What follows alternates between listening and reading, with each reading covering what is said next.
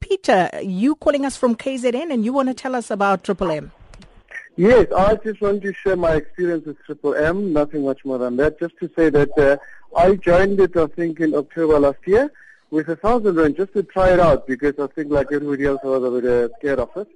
But it has been a very good experience for me from that time up to now. It has worked to the T in terms of what they've actually said.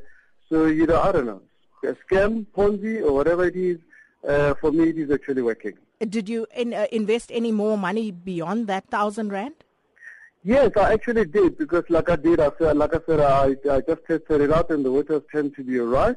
I actually have deposited the money into the extra, into Triple M Extra, which is the one that is shutting down, and that was 10,000 rand. But I'm very cool about it because up to this point in time, it has really worked out for me, and everything has worked to the T. And it has been said that it was an experiment and it didn't go too well. It's much better that it closes rather than for it to cause problems in the future. So yes, I am quite cool and I know that everything is going to work well with Triple M.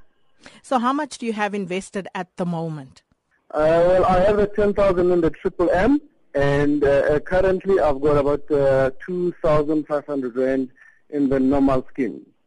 And how much are you supposed to, and the returns on that, how much are you expecting?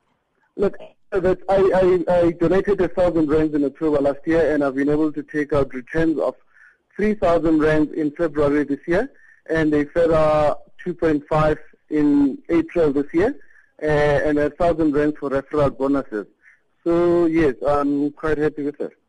So amidst the talk that this scheme has now collapsed, are you worried at all that you will not see the promised profit of what your remaining investment is with Triple M? The scheme that is collapsed or alleged to have collapsed is the Triple M Extra, which is the 100% side of it.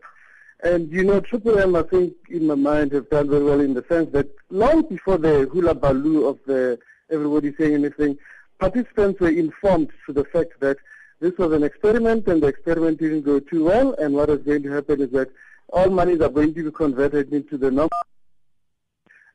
interest, and that will be paid due to all members from whichever countries that they come from. So I'm not worried even a bit because it's just a question of time and everything will be back to normal.